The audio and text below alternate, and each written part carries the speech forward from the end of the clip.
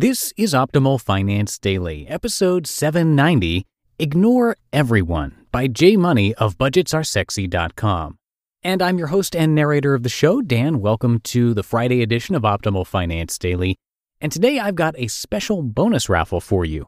While we have a large variety of listeners here, we actually don't know much about you, which makes it difficult to pick the best content for you, and we'd like to change that. So I'm asking you to fill out a very quick 5 or 6 question survey to help us out, and we'll do a special book raffle just for those who participate and include their email address. You don't have to include any contact info, that's totally optional, but if you'll still help us out and answer the few questions, it would help us pick the best content possible for you. And it really only takes a minute. You can find the survey at oldpodcast.com/finance survey. That's all one word, oldpodcast.com/finance survey. And I've got that linked in this episode's description, and I'll also give you a quick reminder about it at the end. So for now, let's get right to our post for today as we start optimizing your life. Ignore Everyone by Jay Money of BudgetsAreSexy.com. I got this email over the weekend, and it reminded me of why it is I ignore everyone, or should I say those investing experts, not my friends who email me. Quote, "So back in June of 2013, the market scared me and I chose to move most of my funds to a safer option with Vanguard 401k.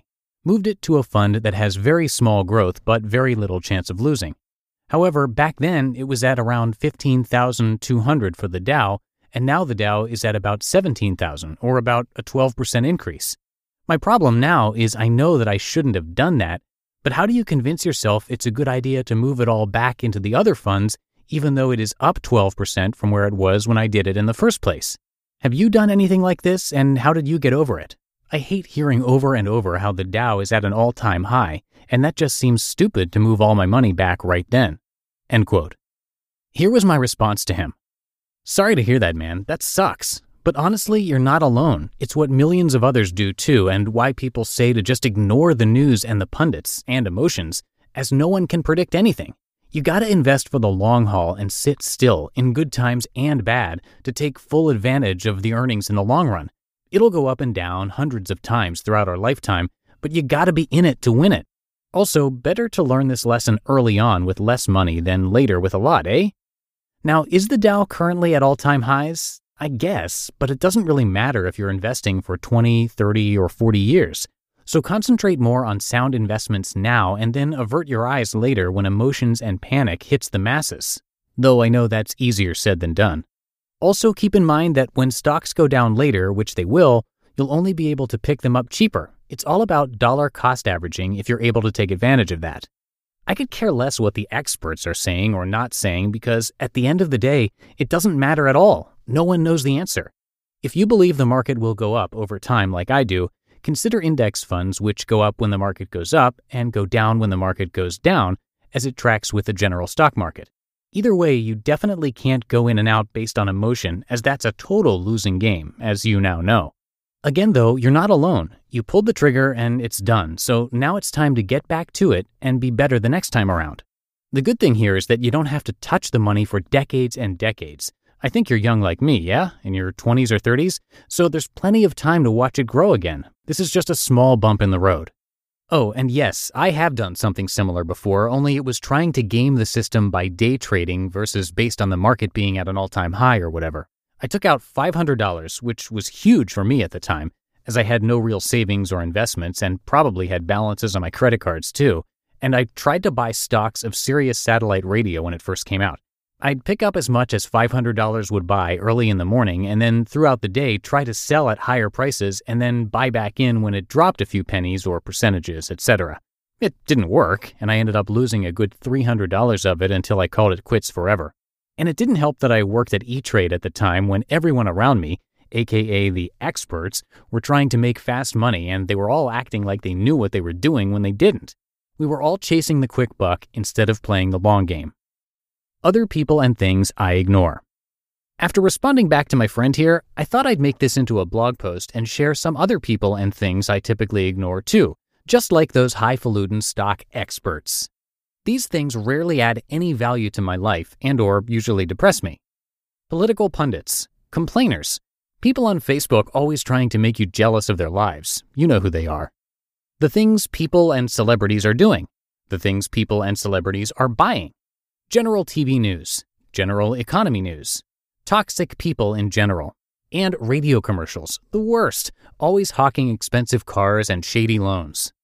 The only things up there probably worth explaining more are my general disregard to most news and economy updates, especially as a financial blogger. I'll pay attention to it when I'm bored or specifically into a certain story, but the main reason I don't go out of my way to follow along is because 95% of it is negative every time I turn it on, and rarely does it affect my life or goals directly.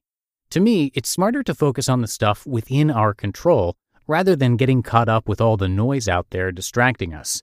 Unless you're actually planning to run for office or change the world, both noble goals separating you from those who bitch about stuff and then sit back and do nothing. That said, of course you still need to know what's going on around you to be a better informed and well-rounded person. And fortunately, being so glued to blogs and Twitter all day, I come into a bulk of everything I need to know when my friends and people I respect are discussing it, and usually civilly. Which leads me to the people and things I don't ignore. People I love, people I respect, things that bring joy to my life, things that make my life easier, and things that are important to me and my values. Now listen back to that ignore list from a minute ago and tell me if any of those things match with this don't ignore list. They don't, right? I still get my fill of the news and advice that I need to live a decent life, but they come from my inner circle versus random or famous people who make a living spewing forecasts that are usually wrong in the end. As my good friend Catherine likes to say, you never see them come back on TV and talk about all the times they were wrong, do you? They just keep going and pretend it never happened. Anyway, all that is to say that it's important to surround yourself with the things and people that coincide with your values. Also, make investment decisions for the long run and sit on your hands when emotions are high. Don't day trade, even if your friend just made $1 million. He'll soon lose it. And do your best to focus on the things within your control. I deviated a bit from my friend's email there, but hopefully it was worth it. You just listened to the post titled Ignore Everyone by Jay Money of BudgetsAreSexy.com.